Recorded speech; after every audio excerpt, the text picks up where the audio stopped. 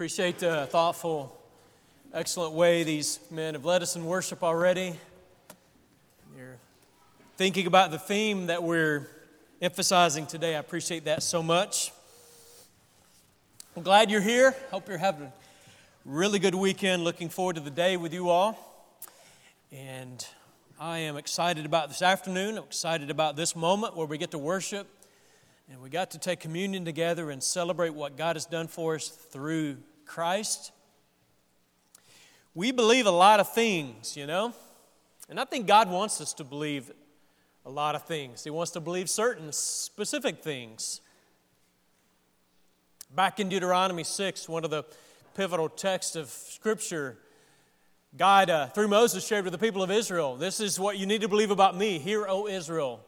There's one God, one Lord, one God. That was a very important part of the Jewish faith, one of the very important parts of our faith, that we believe in one God. That's a big deal. And I think James is alluding to that in our text this morning, talking about the one God. We believe certain things to be true. We believe there are things about God, about Jesus, about the Spirit of God. We believe certain things about Scripture. We believe, there are a list of things we believe, and I think those things matter, It matters what we believe. James, though, had a little bit of a problem with some of the people in the community of believers to whom he was writing. He had a problem with them. There were some things going on in that church, in that community, that weren't right. They weren't what they should have been. It doesn't seem to me that he had a problem with them, what we would call theologically, like doctrinally. He didn't seem to have a problem with what they believed. If they had a church website, I don't think James disagreed with the things that they put on their What We Believe page of their website. I don't think he had a problem with that. We believe in the one God. We believe in Jesus, His Son. We believe in the Holy Spirit. We believe in the church.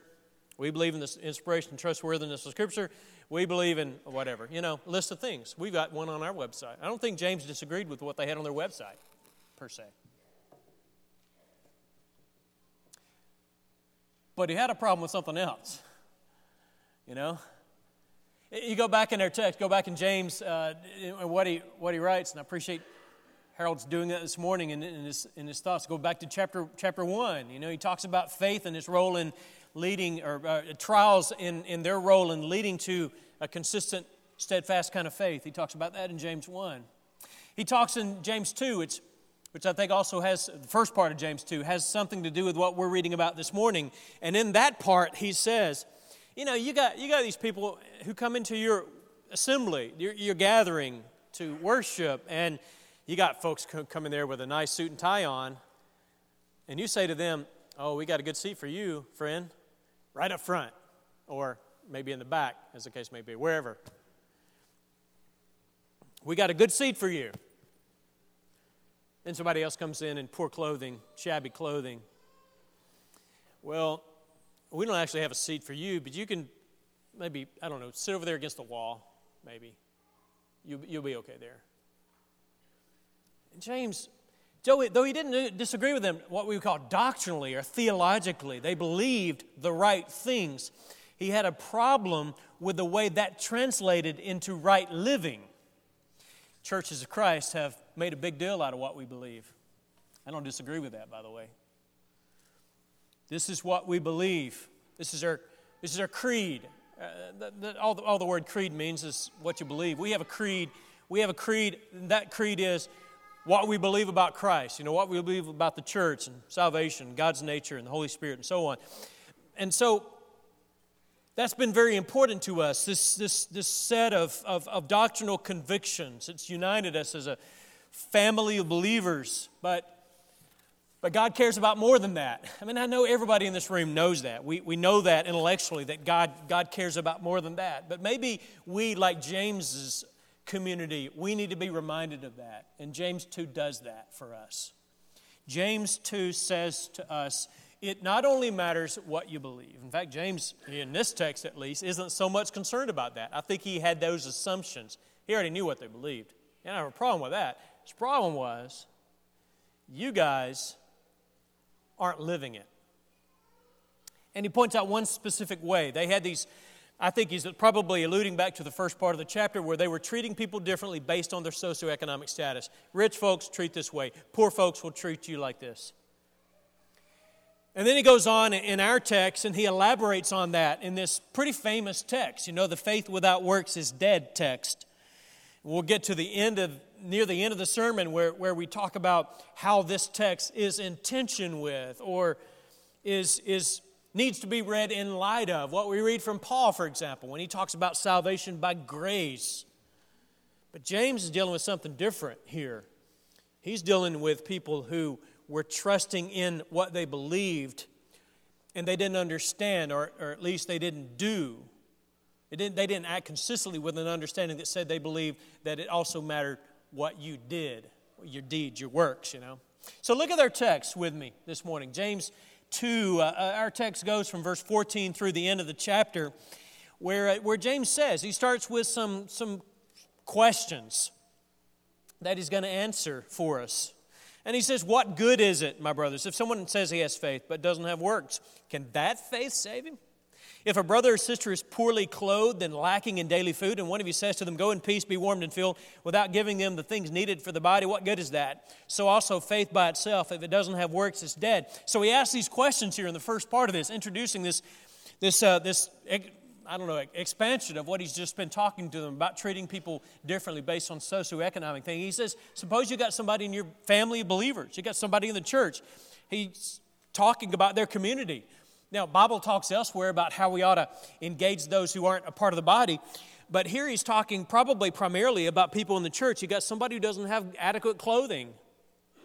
You got somebody who doesn't have adequate food. And I know the answer to this based on my experience with this church. And I know the answer of this church would be, we're going to do what we can to make sure you got last Sunday, you know, we gave clothing to people in our church and people outside in the community. I think that's what a church ought to be. We gave food last Sunday. We give food regularly to people in our church and outside of our church, in our community. James, to be honest, I don't think this part of the text James would say to most people in this church. I really don't think that, because I think people in this church, for the most part, we know this connection. Maybe we don't always live up to it as well as we should, you know. That's true of all of us, right? But James is talking to people who somehow they had been able to disconnect a statement about what they believed and what they did. And they would say to somebody, hey, you know what? I know you don't have clothing. And I know you don't have food. 4 quick imperatives in verse 16. Go in peace, be warmed and filled. It's actually in the Greek text, it is 4. It comes through in English as 3, but it's just very, very quick. Go in peace, be warm. Get you some food. It's just, hey, good luck with that. That's kind of the way he does it. I know you don't have any food. I know you don't have any clothing. Man, I wish the best for you. I know I got all this extra clothing. I know I got all this extra food and water back here, but man, good luck with your situation. I really commiserate with you. I'm really concerned about you. Good luck. See ya. That's. I don't know if James is exaggerating it, if they were actually saying this, or if he's just kind of taking their thinking to its logical conclusion. You got things you believe, and you got things you know you ought to be doing, and you're not. But he says, in effect, there's this great disconnect between what you believe. He expands on it in verse 18. When he says, someone will say, so he sets up this probably hypothetical kind of debate or discussion. Someone will say, verse 18, you have faith and I have works. Show me your faith apart from your works, and I will show you my faith by my works. You believe that God is one, you do well. Even the demons believe and shudder. Do you want to be shown, you foolish person, that faith apart from works is useless? You see what he's expanding this thought, and he's saying, okay, let's have a conversation. Somebody wants to say, you have faith and I have works. Show me your faith apart from your works, and I will show you my faith by my works. So there's this, it's a little bit confusing here, the way James words this. But he seems to be setting two people in opposition to one another, maybe exaggerating a little bit for point of emphasis. But he says, somebody might say, well, I have faith. And then this other person over here says, well, I have works. And James is saying the person who says he or she has faith but doesn't demonstrate that faith in what he or she does doesn't actually have faith. Whereas the person over here who says, I have works, can't say I have works separate and apart from the faith that motivates those works. Consistent with James's reasoning throughout this text, he seems to be saying, I know he's saying this, at the very least, that faith isn't real faith if you don't do it. Faith isn't real faith if that faith doesn't act, if it's not seen in what we do. And so he alludes to that Deuteronomy 6 thing, verse 19. You believe that God is one? I mean, that was a very important part of their faith and our faith. We believe in God the Father. We believe in God the Father. We believe in God the Son. We believe in God the Spirit. We believe one God. It's a very important part of our confession of faith. It goes all the way back to Deuteronomy 6. It's made clearer in the New Testament. But he says, you believe that. Okay, so you say the Shema. Hear, O Israel, the Lord our God is one God. You say that. You believe that. That's wonderful. That's wonderful. The demons are monotheists. That's what James says here. Even the demons are monotheists. Don't think that because you got this list of doctrines right, that is the sum total of what it means to be a Christian, right? You got this thing, you're monotheist. Great. I agree with you. You got that in common with even the demons. But that is not what it means to follow Jesus. You do well. Good for you. Even the demons believe. And they're scared. You know, that motivates them in some sense. They're intimidated by that. They're in awe of that. But he said faith without works is useless. And so in 17 verses, starting in verse 17, going through really the end of our section, he says that basically, you know, true faith leads to deeds. I really like the word deed here a little bit better. That's the way the NIV translates this, rather than works, because I believe James is using the word here differently from the way Paul uses it. When Paul uses the word works, I believe he's talking about something that is qualitatively different from what James is doing here. James, and therefore it helps us in English for us to think about James talking about deeds, whereas Paul is condemning a certain kind of trust in works. I'll come back to that in a minute. But he says, was not Abraham our father justified by, I'm going to use the word deeds here, justified by deeds, verse 21, when he offered up his son Isaac on the altar? Faith was active along with his deeds, and faith was completed by his deeds. And the scripture was fulfilled that says, Abraham believed God, and it was counted to him as righteousness, and he was called a friend of God. You see that a person is justified by deeds and not by faith only or alone. And in the same way was not also Rahab the prostitute justified by deeds when she received the messengers and sent them out by another way. So, for as the body apart from the spirit is dead, so also faith apart from deeds is dead. James is saying that there must be a completion of, an extension of our list of creedal statements, I believe statements, with I do statements. So what do we believe as a church? That matters. But it also matters what we do. There are churches that have what we would agree with on the what we believe side of the website. We would agree with what they teach about, what they believe about the nature of God, about the nature of salvation, about integrity of Scripture, whatever's on that. We would agree with that. Is that a sound church? Is that a healthy church? Could be. Is it a healthy church, a sound church that has all the right doctrinal convictions, but doesn't in the life of that community reflect what those creedal statements say about the nature of God and how the nature of God is manifest in the body of Christ? See what James is getting at here, I think? You got people who say certain things, but they don't do them. Now, there's some tensions here. I'm going to come back to what I said a minute ago. You may have heard that there was, Martin Luther, for example. Well, Martin Luther is a great example of this. who in the Reformation, back in the 1500s, Martin Luther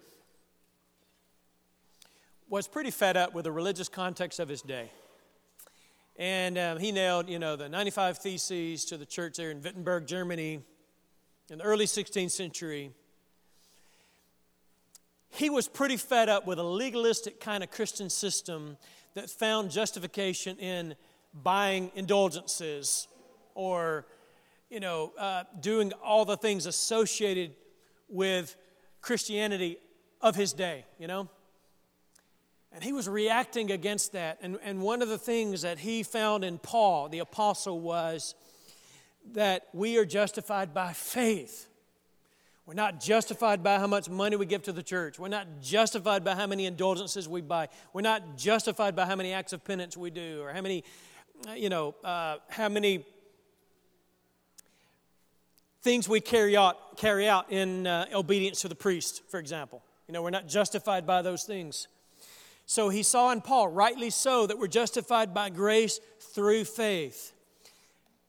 But in his mind, he could not reconcile what he read in Paul with James 2, and that's why he called. You may know this, but if you don't, you probably ought to know this, that Martin Luther said, I don't like James. He said, it is a right strawy epistle, an epistle of straw. It is, Paul is heavy and weighty. I agree with Paul. James, not so much. Martin Luther didn't like James a whole lot. I think he went too far with that, to be honest. I think Martin Luther had a problem with James that he shouldn't have. I don't believe that they're teaching different things. I don't believe Paul and James were in a fuss. I don't believe James is trying to correct Paul. I don't think Paul's trying to correct James. I think you got to read them in their context and read what they're responding to, and not allow Paul to say, hey, it doesn't matter what you do as long as you believe. And don't read James to say it doesn't matter what you believe, it only matters what you do. You're justified by your works. You don't read them in those kinds of extreme ways.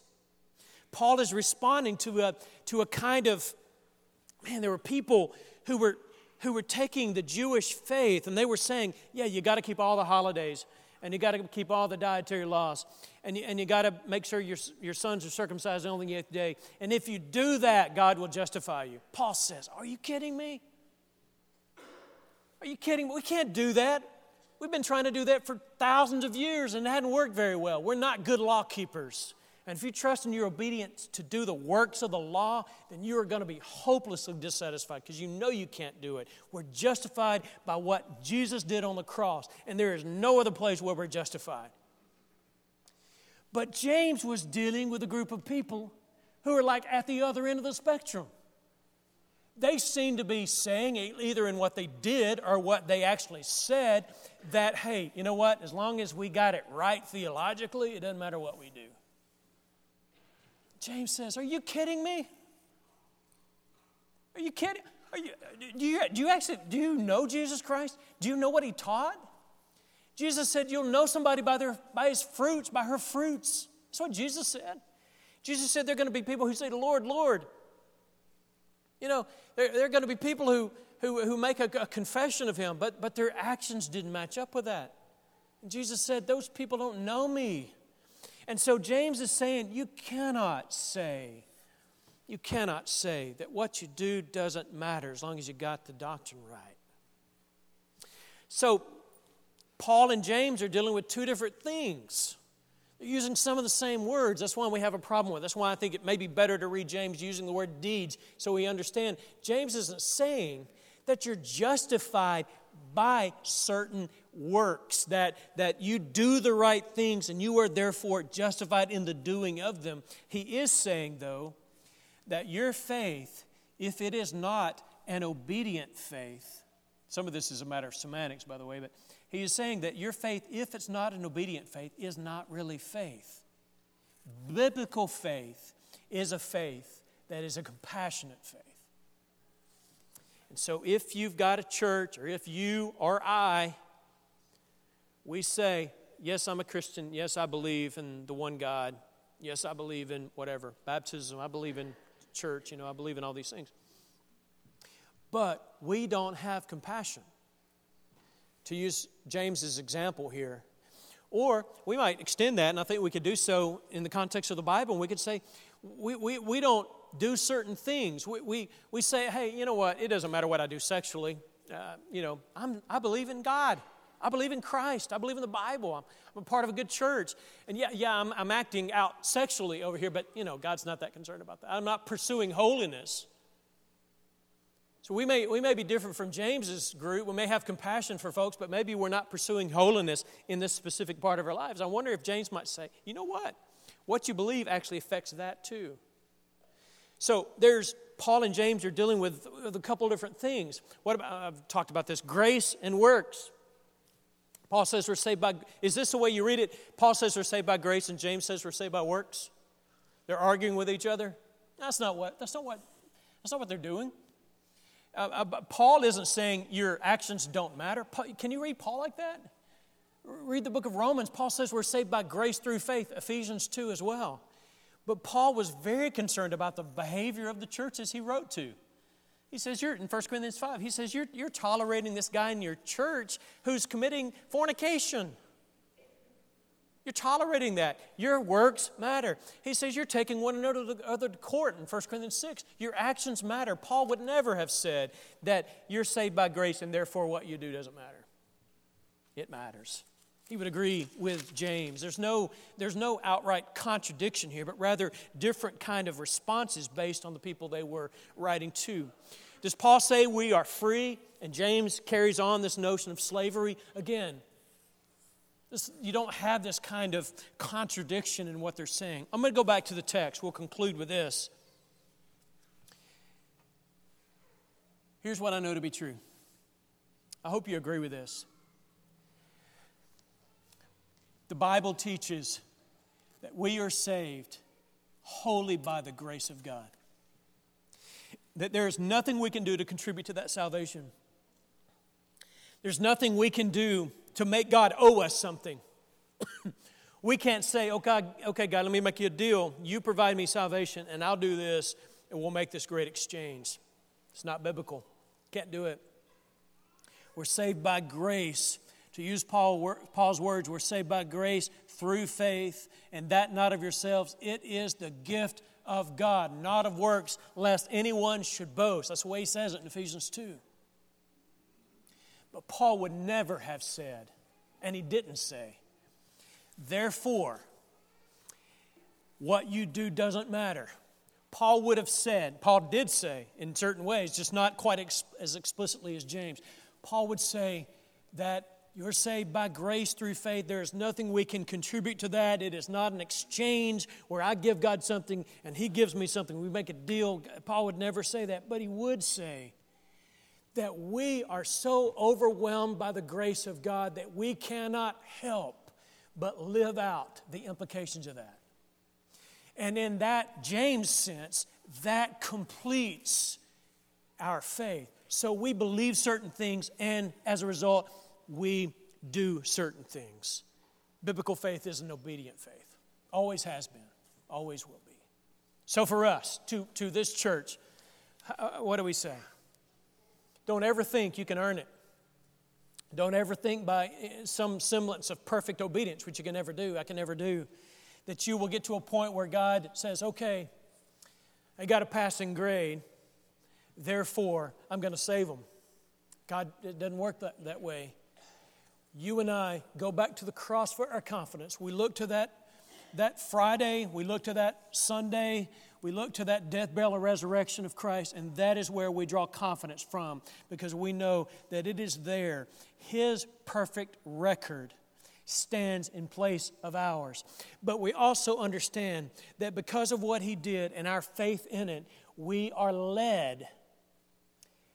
We are always led to demonstrate our faith by living compassionate, holy lives. You cannot, in James or Paul or Jesus, you cannot separate faith from what that faith does in your heart and in your life. That, I think, is what Paul and James and every biblical writer, and certainly, especially in the life and teachings of Jesus Christ, trust in Him. You can never earn that. But do what He says. Do what He says. If you're not a Christian this morning, I want to make sure that you understand. If you maybe you're considering Christianity, maybe you're like just on the fringes and you're thinking, I want to check this thing out and see if it's got any validity to it. We would love to talk to you more about that, but maybe you're looking at it with wonder and confusion. And here's what you need to know just initially. God became a human being. He took on flesh. He lived a sinless life. He was betrayed by one of His own. He was put on a Roman cross. He hung there from Friday morning to Friday afternoon, was in the tomb from Friday to Sunday morning, came out of the tomb, and in that act, He declared Himself to be the Son of God who gave Himself on the cross for your and my sins. And through that action, He frees us from a guilty record and a guilty conscience. And His perfect obedience becomes ours when we trust in Him as our Lord and Savior and we put Him on in the waters of baptism, receiving the gift of God's Spirit and the forgiveness of God of sins that comes as a free gift from God's grace. That is our invitation and entrance into the kingdom of God. As a result of that, drawing on James here, we try to live. We do it imperfectly, but we try to live our lives as continual expressions of gratitude as we pursue holiness, as we reflect compassion, and as we engage our community and one another in ways that are consistent with the kindness and grace and love of Jesus Christ. If you're ready to become a Christian, we invite you on His behalf today to obey Him in baptism. If you need to come back and ask for prayers, you've obeyed the gospel sometime back, but you need to ask for prayers of your church family here, we invite you to ask for those prayers and we'll pray with you. If your life just isn't what it ought to be, we'll do anything we can to help you.